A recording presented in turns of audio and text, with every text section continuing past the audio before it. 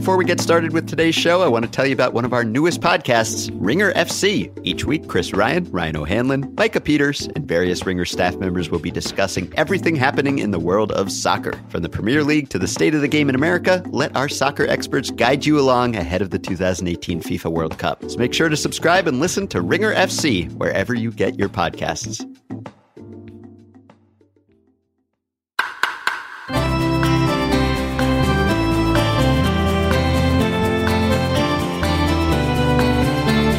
Baseball breaks your heart. It is designed to break your heart. The game begins in the spring when everything else begins again, and it blossoms in the summer, filling the afternoons and evenings. And then soon as the chill rains come, it stops and leaves you to face the fall all alone. You count on it, rely on it to buffer the passage of time, to keep the memory of sunshine and high skies alive, and then, just when the days are all twilight, when you need it the most, it stops. A. Bartlett Giamatti.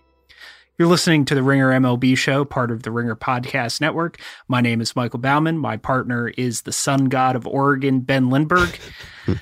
Ben. Yeah, wow. You put me into a real reverie there. I was thinking about calling up Ben Gibbard and seeing if we could get a minor version of the theme song in honor of Rich Hill. Yeah, that was something. That was one of the most memorable games of the season, maybe of my baseball watching career. Something that, frankly, could have only happened to Rich Hill. Yes, I'm referring, of course, to the fact that the Dodgers lost a game. Yeah. I was reminded of, so Rich Hill lost his perfect game on an error by Logan Forsythe in the ninth. This was the first time. We've got bunches and bunches of fun facts about this game.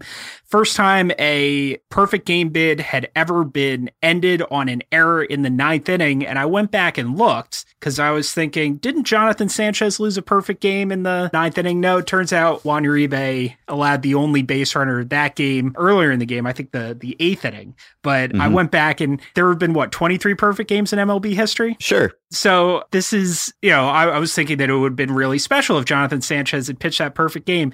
It has actually happened fewer times in baseball history that Jonathan Sanchez has started a game and not walked anybody than somebody has thrown a perfect game. 8 career starts for Jonathan Sanchez with 0 walks. So at least Juan Uribe didn't ruin that. Man, he was wild. That was he was not very effective. He was really good for a couple of years. Occasionally, yeah, he had his moments. This was also the first time a no-hit bid had been ended on a walk-off home run. And Rich Hill. So, I love, first of all, that he pitched the 10th inning. I mean, he got through that. Of all the improbable things, I think the fact that Rich Hill pitched into the 10th is probably up there, because to have the Dodgers let him go that long, and he didn't go that long, really, because he threw 99 pitches. 99 pitches, yeah. Just fastballs and curveballs, I think, exclusively. So obviously he was extremely efficient, and we know that he has been removed from historic games in the past because his pitch count was too high and his blisters were heating up. So It is impressive that he even got the chance to do this. As a reader named Matthew Indovina pointed out to me on Twitter, it was both a Maddox and a Haddix, because he ended up with fewer than 100 pitches, and it was kind of a Harvey Haddix game. He lost after 9 no-hit innings, but I blame the juiced ball for Josh Harrison's first row home run. He got a good wood on it, but I don't know that it would have gone out in another year. If Hill had retired a single batter in the 10th, he would have become only the 5th starting pitcher since the year 2000. And a Dodgers starter pitching into extra innings. Dodgers starters don't pitch into the 7th inning, so that is pretty amazing. It's just absolutely wild. The Dodgers didn't score a run. There are 15 different ways that this was just absolutely bonkers. I thought once Utley laid out for that line drive, it's just absolute nonsense, but they say every great no-hitter or great perfect game needs that one spectacular defensive play, and I thought that was it. I thought he was... Right, yeah, there were a couple in this game, right? There was the Utley catch, and there was the Adrian Gonzalez catch of a pop-up with his back looking more able than I would have imagined. But yeah, I mean, this is just the latest entry in the crazy late career of Rich Hill. I am ready for the Rich Hill book. I don't know whether it's a weirdness. Yeah. I don't know whether it's an autobiography or biography, but his story just has so many highs and so many lows, both personal and professional. He's had family tragedy. His career is completely run off the rails. He's returned to be one of the best pitchers in baseball. Even just a couple months ago, it looked like maybe it was over and the Dodgers had committed to him on a multi-year deal, and then the blisters, and he wasn't pitching very well. And over the last month or more, probably at this point, he's been just peak Rich Hill. And this was just the latest example of it. He remains one of the most enjoyable pitchers to watch, and also just one of the best stories in baseball. So just a crazy game, and sort of sad, sort of heartwarming that he's even in the position to pitch a game like that in the first place. Yeah, I'm sure he'll appreciate that more in the morning. Yes, probably. He hid his depression well if he was feeling it in the moment, both with the error that Logan Forsythe committed and then with the walk-off. He didn't really show any emotion on the mound, although I'm sure he was feeling it. Yeah. All right, well, let's move on to the next thing. Yeah, so we're going to talk in just a few minutes to Russell Carleton from Baseball Prospectus, and we're going to ask him about the breakdown in positions in recent years, but also as a long-term trend. And we've talked about a few of those instances recently, but it's hard to say what exactly a position is or where a person is supposed to stand anymore, or what a traditional defensive alignment looks like. Those things have evolved so much in the past few years. So we'll get into that shortly, but we did want to talk about the home run record and the perceived home run record, because the subject of a recent podcast, Giancarlo Stanton, came out and made some comments about the home run record, and he acknowledged that the record is the record, referring to Barry Bonds' record of 73 home runs in a single season. But he also said that he considers the record to be Roger Maris's 61, which happens to be a mark that Stanton himself is challenging this season. And so there's been some back and forth, and we've heard this sort of thing before. Chris Davis, a few years ago, when he was kind of chasing the Maris record, also claimed that he thinks that's the real record. And so there's been a bunch of debate and back and forth, and there's no way to conclusively settle this. We know that sure the there record is. books You could look say at the 73. record book. It says 73. It does, yes. And I don't think that changes how some people feel. And I think you could claim that a record, I mean, by one definition of a record, certainly it's just the most or the highest or whatever. It's more than someone has had before. And the record books do and will continue to say it was Barry Bonds. And I certainly consider Barry Bonds' record the record. But if someone doesn't consider that legitimate, well, I can see that stance, and we will probably deconstruct that stance now. But I do understand the opinion when you have someone who is so widely known to have cheated and to have used substances that were banned and almost certainly would not have set that record without them. I can see a case for that, because the other records, and excluding McGwire and Sosa, who probably fall into the same bucket as Bonds, every record has some sort of asterisk you can apply if you want to. And so maybe it doesn't make sense to apply any asterisks. That is the way that I feel, I think. But if you want to differentiate between them and say that Bonds is different from the previous ones, you can make that case. And Stanton is making that case. Yeah, I mean, I think that discussion really cheapens what Stanton's doing in a way, because by focusing on the record, it obscures how special a 60 or even a 50 homer season is. And I think I ran down the numbers when we were talking about him a couple weeks ago, so I won't do that again. But if he gets to 50, it's just a remarkable accomplishment. And if he gets to 60, it's going to be a historic season, whether that shows up in the record books or not. And I just feel like it was never about the drugs, both in the sense that, and I won't go into, like, I've got what is probably a 40-minute monologue in my head about the racial underpinnings of the war on drugs in the United States in general, and the Cold War hysteria of PEDs, and just all of the ugliness that boils into us being puritanical about this one thing in sports culture, which is not to condone cheating or anything like that. It's just like, this is not the cross I would want to die on. Mm-hmm. But as far as Bonds having the record, I guess the people who were in a position to shape the sports discussion at the time, who were mad that their dad's favorite player didn't hold the record anymore, they're going to die eventually, and we can stop having this conversation. Yeah, it's ridiculous. The record is what the record is, and Stanton is remarkable whether he sets the record or not. Yeah, and I think that if Stanton ends up with, say, 62 or 63, you could say that that's maybe more meaningful than 60 or 59, and not just because it's 3 or 4 more home runs, but because there is something to that number. There is some residual meaning to those marks that a lower number might not have. But The obvious thing to point out here is that every record has some circumstance associated with it that enabled that record. And if you think Roger Maris's was the legitimate record, well, Roger Maris played in an expansion season, and so maybe he was facing weaker competition because lefty of that. Hitter with a right field porch 210 feet from home plate. Right, in a great lineup where he was getting lots of plate appearances, et cetera, et cetera. And Babe Ruth obviously played in a segregated era of baseball. That is a bigger asterisk than anything you could apply to Maris. Now, he didn't create that condition. You can't hold him personally responsible for that, but he was playing under those conditions and might not have accomplished what he accomplished if he had been playing in a different circumstance. So whatever year, whatever record you pick, if Stanton does it this year, you can say it's because the home run rate is higher than it has ever been before. And that's certainly a legitimate critique too. God, is that going to be?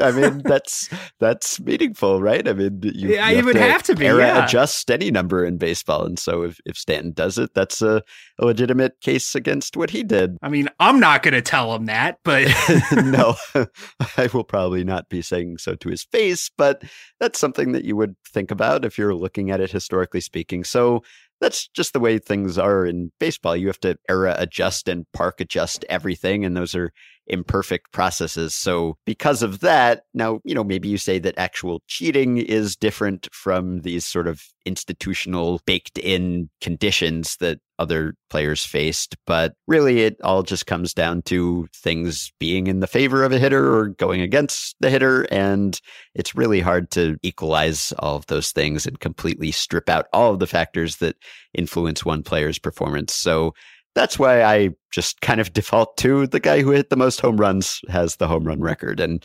obviously, it's important to remember the context of those events. But I think for me, the Bonds record is the record. And if Stanton gets to 60-something, that will be extremely impressive. But that is about where it will end for me. That's because you're very wise. Thank you. All right. So let's take a quick little break, and we'll be back with Russell Carleton. Are you hungry for a delicious new food podcast? If so, then you should check out House of Carbs, part of the Ringer Podcast Network. Each week, noted food enthusiast Joe House is joined by celebrity chefs, critics, and other heavyweights in the world of food to weigh in on the latest trends in cuisine, essential items to cook, and must-visit restaurants. So whether you're a fine diner or fast foodie, subscribe and listen to House of Carbs, available on Apple Podcasts, SoundCloud, Stitcher, Spotify, or wherever you get your podcasts. So just in the last week of Major League Baseball, we have seen the Cubs try a four-man outfield against Joey Votto. We have seen also the Cubs play Anthony Rizzo at third base, making him the first left-handed thrower to play there since 1997. We've also seen the Mets switch Asdrubal Cabrera and Travis d'Arnaud between second and third 22 times in the span of a single game. We've also seen Chris Gimenez of the Twins break some barriers, both by pronouncing his name Jimenez and by being the first player since the 60s to make 5 or more appearances as a pitcher and as a position player, which he's done at first base, third base, and left field. We had the Christian Bethancourt experiment. We've got Shohei Ohtani on the way. So all of this seems to add up to Positional Anarchy, which is the title of an article that was published on Wednesday by Russell Carleton of Baseball Prospectus, who joins us now. Hello, Russell. Hi, guys. Hi. So each of these circumstances I've described has been a one-time thing recently, maybe a one-time thing for a while. But as you write in this article, they are maybe the leading edge of a trend that has been going on in baseball for a really long time. And it's kind of the opposite of the specialization that has happened among pitchers, where in the past you just had pitchers, and now you have relievers and starters, and rarely the twain shall meet. Nowadays, we have players playing many more positions than they typically did, or at least there's been some broadening in the definition of what constitutes players at any particular position. So can you go over the research that you did and the trend and why you think it might be happening? Well, I started back in 1871. I figured if we're going to start this, let's start way, way back in the very beginning. And because baseball is kind of creepily obsessive about how it keeps its records, I was able to pull data on how many games people had played at any number of positions, and either pitcher or anywhere in the field. And I took a look and I said, okay, well, let's, you get the occasional Anthony Rizzo at third base, but let's look for guys who had played 5 games within a season at a position. Okay, well, everybody's got their primary position. Well, how many guys had played 2 different positions with 5 games? How many had played 3, 4? You kind of keep going up. And I graphed it out and I saw that there is a steady line up from, like the 1920s onward, where you're going to see players who played 3 different positions. Now, that could be left, center, and right, but even if you kind of make outfield as just kind of one big position, you're still seeing guys who are, playing 2 infield positions and, quote-unquote, the outfield at a higher rate now, to the point where, most teams have 1 or 2 guys who are just, multi-positionalists who float around. If you're the Cubs, it's basically your entire roster. Mm-hmm. But it's something that we've kind of seen teams who have started to invest in this, and you see experimentation with a guy kind of floating between, Javi Baez on the Cubs, who will play, second and short and little third here, and then Chris Bryant will shift into left field or first base or play a little center. And so it's something that has been growing over the years, and the numbers bear it out. So you mentioned in the piece that one of the driving factors is the rise of the, as many as 14-person pitching staff that we've seen nowadays.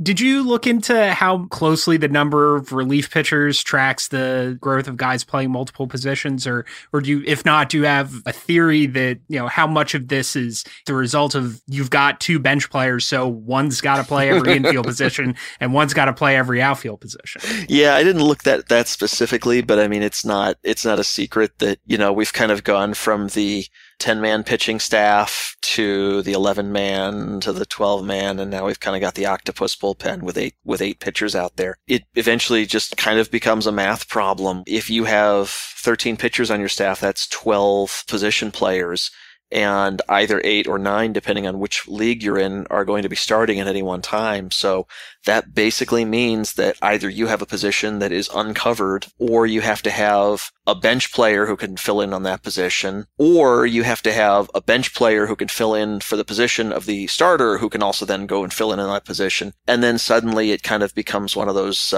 slide puzzles where you have to, move one piece at a time all around the board until you show the picture. And, it makes for some more interesting box scores. You see, this guy played, short, third, and left field all in the same game, just because that's where he had to go. But yeah, I mean, I think it's the pitching, and in the era of hyper-specialized 1 inning, sometimes less than 1 inning guys, you just need to have a lot of arms around. And so that means you have to sacrifice a guy who in the past on that roster spot would have been taken up by a dedicated backup first baseman who was there basically so he could pinch hit and occasionally give the regular first baseman a breather once in a while. One manifestation of this, which is another thing you've written about, you wrote an article in April called The Disappearing Left Fielder, and you found that the starting left fielder is almost not a thing anymore, or it's a lot less of a thing than it used to be. Can you explain what's going on in left field and how that relates to this increasing positional flexibility? Well, left field, I originally started out with, I wanted to look at catchers and to see, most teams have a dedicated backup catcher who plays quite a bit. You get day off for a day game after a night game, and catching's hard, so the backup catcher plays a lot. And I said, well, I wonder what's the spot on the field that does that? And I figured, it's going to be catcher. And it turned out that left field gave it a run for its money. And I was like, wait a minute. So I looked and I'm like, who are the 30 guys who got the most plate appearances in left field? Okay. And what percentage of all plate appearances by left fielders did that take up? And it turned out that it was only about 60% of those plate appearances were taken by the guy who's kind of the quote-unquote starting left fielder. And it also turned out that in terms of just the sheer number of bodies that went through left field in 2016 was the year I was using, left field outpaced everybody. I mean, there were just so many guys who just said, okay, I'll go play left field because why not? And so I started really digging into it. And what you found was that teams were a little bit more willing to say, you know what, utility infielder guy, we need you to play today because we just kind of need a warm body, or, it's a good matchup, or we think we can get an extra righty into the lineup or something like that. And, well, let's see, we've already got, second, short, and third spoken for. Why don't you just go out and play left? Just do your best. And it kind of makes sense. The left fielder's the player who gets the least to do during a game, just if you look at the number of chances that they record. And, if you're already somebody who's a little further up the defensive spectrum and, if you're a utility infielder and you can hack it at short, and that's kind of why you got the job, or you're a fourth outfielder and you have the ability to play center, you're going to be okay in left field. And so it's one of those that teams have turned into a slush spot. And it used to be, the domain of the big guy because first base was already occupied, and that's where you tried to hide him.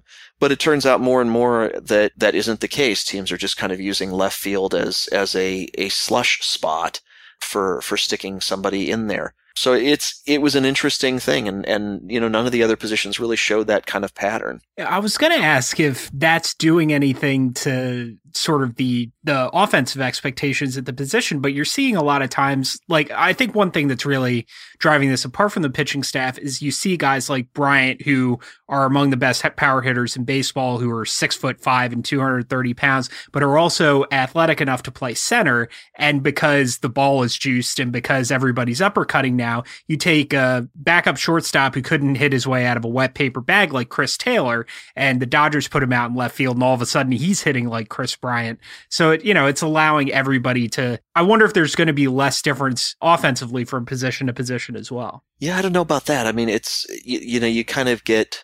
I think some of what's happening is that it does allow you to play the matchups a little better. And so maybe, a guy like Chris Taylor is going out to left field on a day when they kind of go, maybe that guy he could hit a little bit against, and, he might see that guy well or do well against what that guy's arsenal is. And if you throw enough, if you're able to grab enough of those little tiny advantages, after a while, a little plus a little plus a little adds up to a lot, and the ball's juiced. So I mean, that's part of, I think that's a little bit of what's going on. But I mean, I think that even beyond the juiced ball, maybe this is just a place where a little bit of smarts, where you say, if a position you can get away with just having a warm body out there, and we can pick which guy we want in the lineup. It's a way in which thinking a little differently about positions grabs you a little bit of extra offense.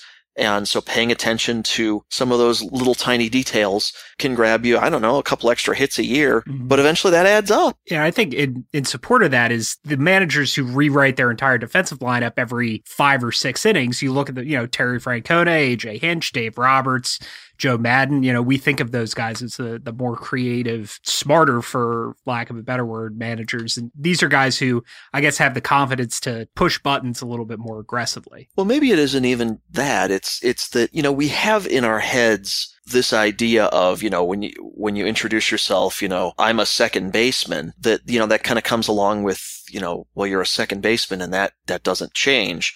And you can move guys around. There's no reason that, and the pitcher and the catcher have places where they have to stand and or squat, but the other 7 fielders, they can go hang out in right field together if they want. And it takes a little bit of creativity to see beyond, the kind of the tyranny that calling yourself something imposes, and to say, okay, well, second baseman, well, what does that mean? That's kind of packed with a lot of cultural meaning and expectations of where the guy stands.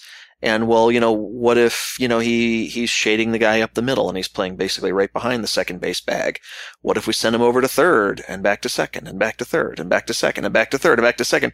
And, you can do that. It's legal. And you can make a case for some of these things where you go, maybe you can pick up a little extra value here and there. And so, that ability to not be bound by those unwritten rules of, a second baseman is a second baseman because he's the second baseman, that you can move past that and actually pick up a little extra value for your team. So a few years ago, you actually went looking for a value to this effect. You tried to quantify it. You called it the Ben Zobrist effect. And I don't know whether we need a new name or a new avatar for this effect now that Zobrist's value is kind of in the tank. But It's the same idea. Is there an extra value to being able to play these multiple positions that is not currently captured in the numbers? And this is a difficult thing to find, but you sort of found something. How did you go about looking, and what might you still be missing? Well, I mean, if you think about a Zobrist, and Ben Zobrist was so cool because he could play second base. And he could play right field. And if you stuck him at short, it wouldn't look too bad. And, he could maybe fill in at third. And he was, kind of your classic super utility player. And he hit like crazy and provided a lot of value just kind of by virtue that he played some more difficult positions. But, if you also think about it, Ben Zobrist allowed, when he was in Tampa Bay, Joe Maddon, and then when he moved to Chicago, Joe Maddon, the ability to kind of move him around and do some other things with the rest of his roster. Like, for example, if you have a guy who can kind of go back and forth between second and right field, you can do something like a mixed position platoon. If you can find, a right-handed hitting second baseman and a left-handed hitting outfielder, and, normally you couldn't make those guys a platoon, but if you have a Zobrist who can kind of bridge that gap and, play one place against lefties and one place against righties, then you have that. If you have a guy who can move around, then when somebody gets hurt or needs an off day, you don't have to pull, your kind of the last guy on the bench into the lineup because he's the only one who can point to shortstop. You can have your Zobrist or somebody else kind of slide over and, maybe pull one of your better bench guys into the lineup. And so you just don't lose as much production. And so I looked for some of those ways that a guy could provide value on a roster and came up with, it's probably worth, it's not, worth, 5 extra wins, but you could probably scratch out, again, a few extra runs, half a win, something like that, just by having a guy like that on your roster that allows you just a tiny bit more flexibility to just get better guys into the lineup or better matchups into the lineup. I wonder if one of the reasons this might be hard to quantify is that, that effect goes even beyond the manager to the front office. And when I wrote about right. Jose Ramirez earlier this season, how he's been whatever Cleveland has needed over the past 3 years, really. Like, that's just from a general manager's perspective, that's a huge benefit as well. I don't know how you go about quantifying that effect. Well, it's then you get into the value that comes from, okay, I know I've got Jose Ramirez who can play second and play third and play short in a pinch.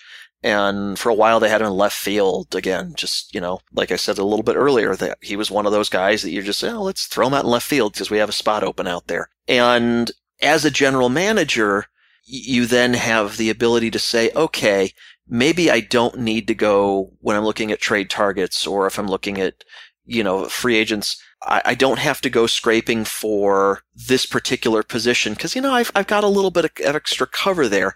Or even something like I've got a guy who can play all 4 infield positions and play in the corner outfield spots if I need him to. And so maybe I can take one of those extra bench spots and find a reliever who does something that we need him to do. And whether that's, an extra loogie or if that's just kind of a sponge guy that keeps the other guys fresher. And so, the general manager has a little bit more leeway to consider a broader range of options. And maybe he just goes with a different bench player, but at least he can entertain, okay, which one of those gives us the most value rather than being hamstrung by, well, I got to pick this guy because he does the one thing that I need to do. Yeah, right. And I'm trying to remember if you actually wrote about this or if I'm imagining it. It's like the Rule 34 of baseball analysis is that if you can think of a research topic, Russell has probably written about it. But did you go looking to see if there are more Zobrists in training today than there used to be in the minors? I wrote a thing about, I looked at minor league data and I looked specifically at, because we have, again, creepily obsessive data collection standards. Yeah. We have positional data for minor leaguers going back a while. And so I looked to see if there were guys who were down there who were bouncing back and forth between positions, which some teams do. They'll rotate guys around and try and give them, a taste of a bunch of different positions. And, for a long time, the thought process was, a guy should specialize and he should just stick to second base or shortstop or center field or whatever he was going to play, ideally at the big leagues, so that he learned all about that and that he didn't have to worry about learning 3 positions while he was also trying to learn to hit.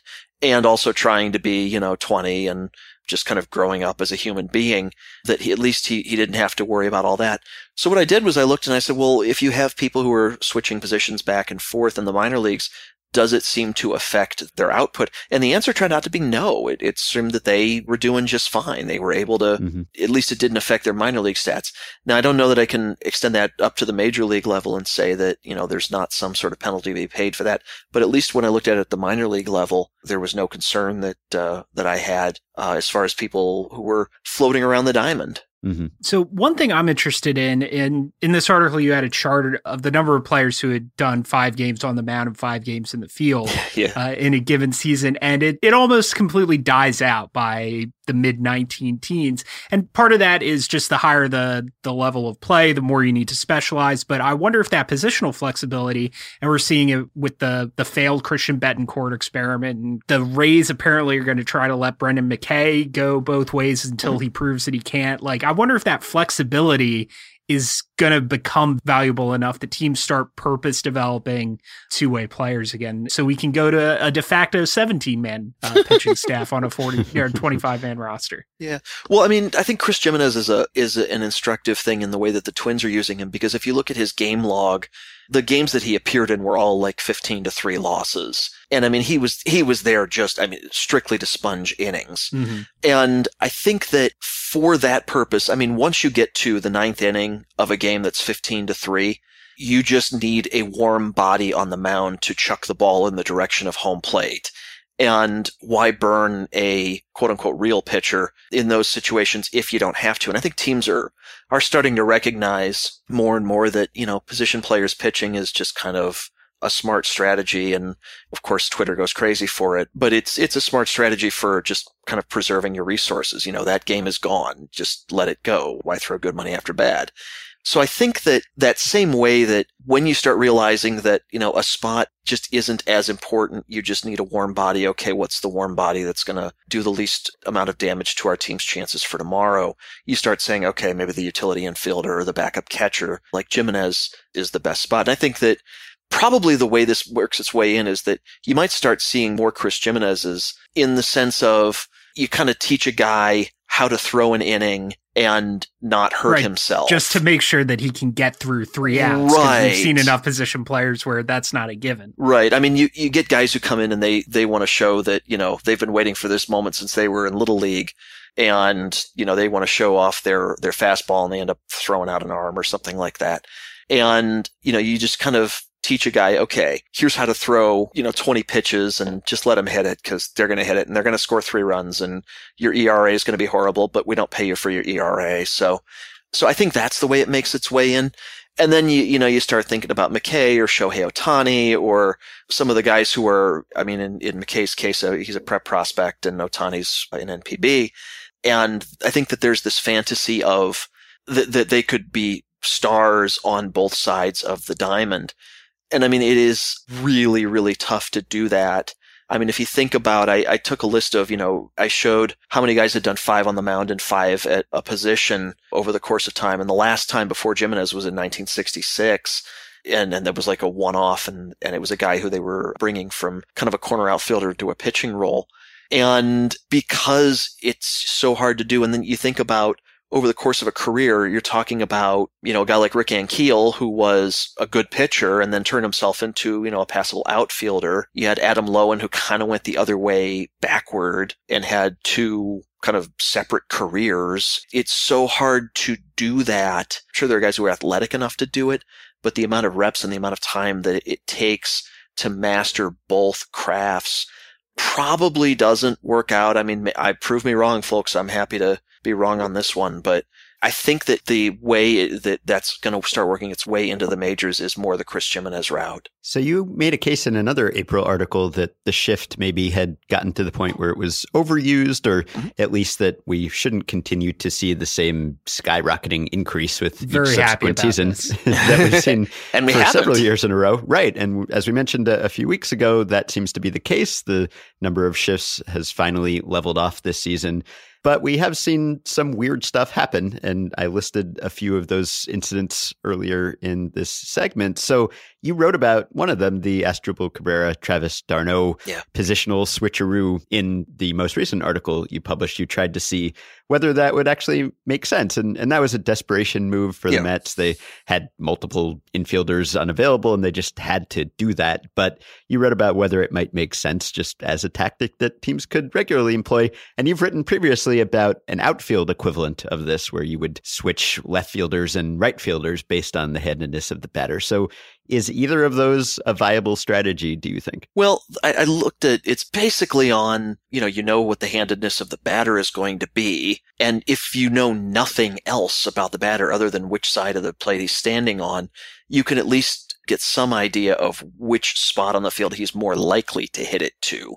Right-handed hitters tend to pull the ball to the left, and left-handed hitters tend to pull the ball to the right. And we, of course, have spray charts, and we have scouting, and we have all that sort of stuff that tells us some idea. And you're not going to get it right 100% of the time, but if you had a guy that you were trying to hide to make sure that fewer balls were going to get to him, you could start to do that, or you could at least reduce the amount of traffic that he would have to handle. I did left fielder and right fielder at one point just to see, okay, if I know that, a lefty's up, I'm going to stick the bad fielder in left field and the good fielder in right field and see if they, they can kind of, because the batter's more likely to hit the ball to right field. And to see, as the batters came up and went left, right, they, their left and right fielder would just change spots. And I didn't find a whole lot. When I ran through the math, I'm like, this is probably worth, some tiny bit of value. Maybe you could get something out of it, but frankly, it would just kind of eventually just devolve into a clown show. And, there's probably a point where you just look like you're trying too hard. But I looked at the second and third base one, and I did the math on that one. If you figure that you've got a guy he has to be like minimally competent on the infield. And I mean, he's probably a bad infielder in the way that major league players are bad baseball players. They would be gods in your park and rec league, but they, they're, quote unquote bad. But let's say that he's, kind of, if you left him at second or third, you would lose 20 runs or so below the average major league second or third baseman. Well, you might say, but if he's an upgrade on the offensive side of 25 runs, that's good. We might make that trade. And again, if you take a look at that, how righties and lefties put the ball in play, and if that's all you knew, you could start shifting them back and forth. And I calculated maybe take away about, 10, 20% of his traffic that he might otherwise have to handle. And suddenly he's not as much a liability because he just isn't getting as many balls, so he doesn't have as much of a chance to goof up and, have balls go past him or boot balls or whatever he's going to do. So you say, instead of giving up 20 runs, he's only going to give up, 16 or 15 or something like that. And, that's 5 runs. And that's, as we kind of do 10 runs as a win, that's half a win. And, that there are a lot of teams that have done a lot more to chase a lot less than a half a win. And all you have to do is just have the second and third baseman shift back and forth with each batter like the Mets did the other night. So when they were doing that, one of the first things that popped into my mind, and this applies to 4-man outfields and that concept of like, what if we do go positionless and just think of the 7 fielders who must be in fair territory and place them wherever. How do you create advanced defensive metrics off of that without any sort of positional grounding? So I remember Brett Laurie looked like prime Scott Rowland on UZR for a year because he was shifting so much. So do you just go to tracking data? Like how would you approach that problem? Well, I think the thing is that our quote-unquote advanced metrics, up until somebody realized, Brett Laurie, because he was listed as the third baseman, but on a shift, they would put him in short right field, kind of between the first and second baseman and then offset back from the infield. And David Ortiz would hit a ground ball right to him, and he looked like a third baseman who was making a play 150 feet from where he was supposed to be, so he must have superhuman range. And I mean, it was really just kind of a ground ball hit right at him that he threw over to first, and, it wasn't anything superhuman about it. And I think that the advanced metrics for a little while were kind of caught in that idea of, well, if you say that somebody's a third baseman, I think I have a pretty good idea of where he's standing.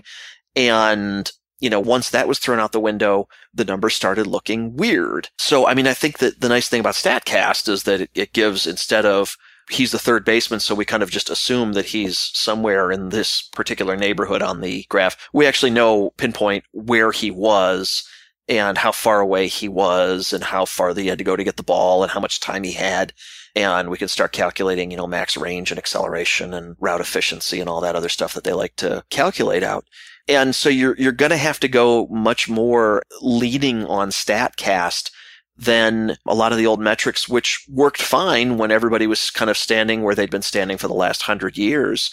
But just once you've gotten rid of that assumption, then you need a better way of collecting your data that reflects the realities on the ground. So one more for me. Your second most recent article was about the Waxahachie Swap. Has nothing to do with the band. This is the baseball tactic that involves moving a pitcher into the field, often left field, as we were talking about earlier, to preserve a platoon advantage in a subsequent plate appearance. And we see this every now and then, and it's always fun when it happens because you imagine that the team is taking this risk that a ball is going to be hit to the fielder and he's going to do something silly. Usually that doesn't happen and it's uneventful and he just stands there and then returns to the mound. But you took an analytical look at this to see if it actually makes sense. I wanted it to make sense as I was reading, but ultimately you concluded that there's probably a reason why we don't see this more often.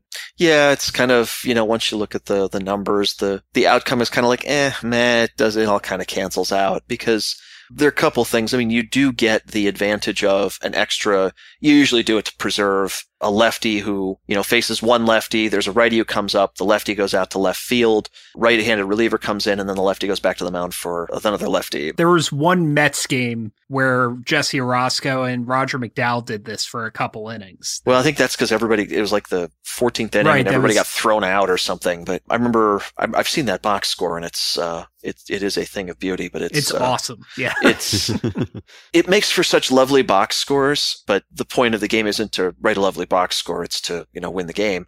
So what you do get some advantage from preserving the extra case of having the platoon advantage.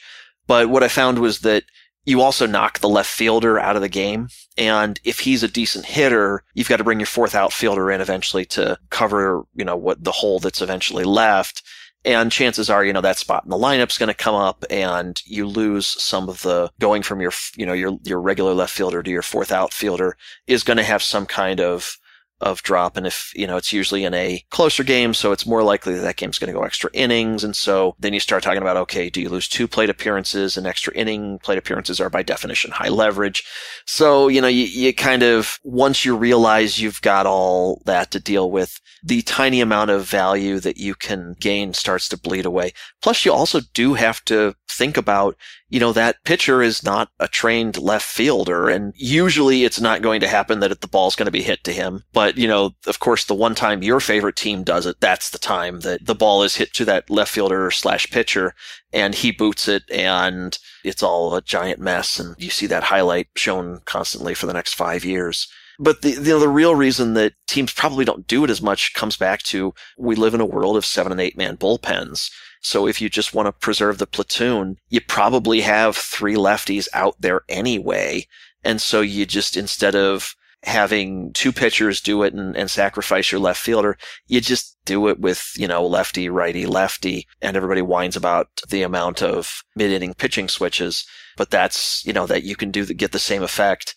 And if you already have the guys who are out there, well, why not do it? Why get too cute, basically? Yeah, I wonder if, and this is my last one, is what the limit to things like the Waxahachie Swap, which is too cool a term for me to let that go by without saying it myself, and things like the d'Arnaud Cabrera swap and 4-man outfields and that sort of thing.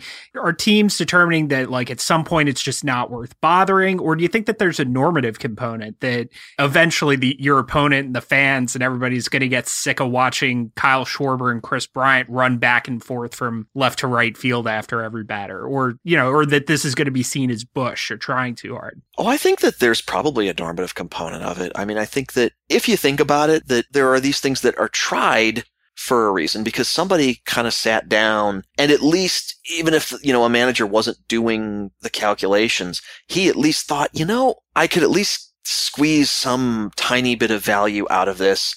and, maybe he was in a desperate enough situation to do it. Well, if it was a good idea in one set of circumstances, then it's probably a good idea in another set of circumstances. So, the Waxahachie Swap, maybe it's not something you should see every day, but, we see this, once every other year or something like that. One team will do it. And you got to imagine that there are probably games where teams could conceivably do that, and it would make sense if you sat down and took 20 minutes between plate appearances and everybody got out their calculators and figured it out. You got to figure that those are out there, but teams just don't do that until it's more, desperate times, or they're just kind of feeling a little mischievous or something. But I'm guessing there's a normative component to it in that, there is that, oh, that's Bush, or, you look like you're trying too hard. We live in a culture where people are expected to, as my wife likes to say, we live in the, oh, I woke up looking like this culture. And, where it's assumed that people will just kind of do things, and the mark of being sophisticated is you don't look like you're doing any work to get it done. It's just, I woke up looking like this. I did wake up looking like this, by the way. I did too, but let's just say I'm happy that this is an audio podcast. So I don't know. This is my first time podcasting as a father of 5. So this is, you can imagine how I look. I'm surprised you're waking up at all this morning. I don't know. I don't remember the last 15 minutes. So if I said anything embarrassing, I just blame the twins. So. Yes. Well, Russell Carleton is not only a father of new twins, but he is an author of Baseball Prospectus. You can find him writing there every week. He has a book coming out next spring, which is called The Shift, although it is not exclusively about the shift, so Michael can still read it. And you can find him on Twitter at PizzaCutter4, where he curates the internet for you. And if there's a piece of good baseball research out there, Russell will probably command you to read it. So we are happy to have him on. Thank you, Russell, for coming on. Thanks. This has been awesome. How do you know? You can't remember it. Yeah. I'm told. Yeah, it was pretty good. I'm going to buy 4 copies of your book and then put them all on one side of my bookshelf. My publisher will be very happy to hear you say that. All right. We'll talk to you soon. Thanks.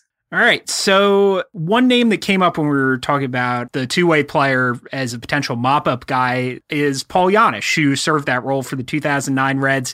He had a couple memorable mop-up appearances, one of them in a 22-1 game against the Phillies, where Cole Hamels threw 7 innings of 1-run ball and Johnny Cueto gave up 9 runs in 2/3 of an inning. This was during a point in history where the Phillies and Reds went like 4 years without playing a game that wasn't just totally bizarre.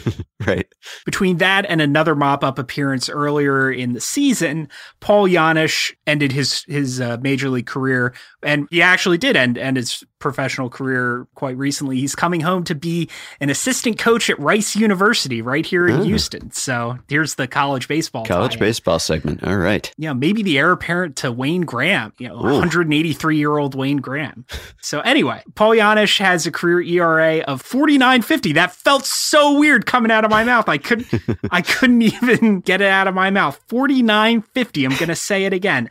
That is, and I looked this up, the highest ever in Major League history for a pitcher with at least 2 career innings pitched. Oh, fun fact. Yeah. All right. You don't get as far down this list as I'm comfortable with before you start running into actual pitchers. Like I was just sort of scrolling down this idly, and Brady Rogers is at 15-12, and I don't remember him. Like I thought he would have, at least been able to water that down, but yikes. Yes. Well, R.I.P. Paul Janisch's career. That is probably not what you want to be remembered by. Yes. Now, his playing career. Potential robust college coaching career. That's right. Which I know will be very important to you. So we will end there. We'll be back on Monday with a new show. As always, you've been listening to the Ringer MLB Show, part of the Ringer Podcast Network. Do you have any profound quotes you want to take us out on? I gave you the one. That's more than yeah, that's more than you've delivered in 102 episodes. Don't. That is completely fair. All right. Then we will just let Ben Gibbard play us out as always.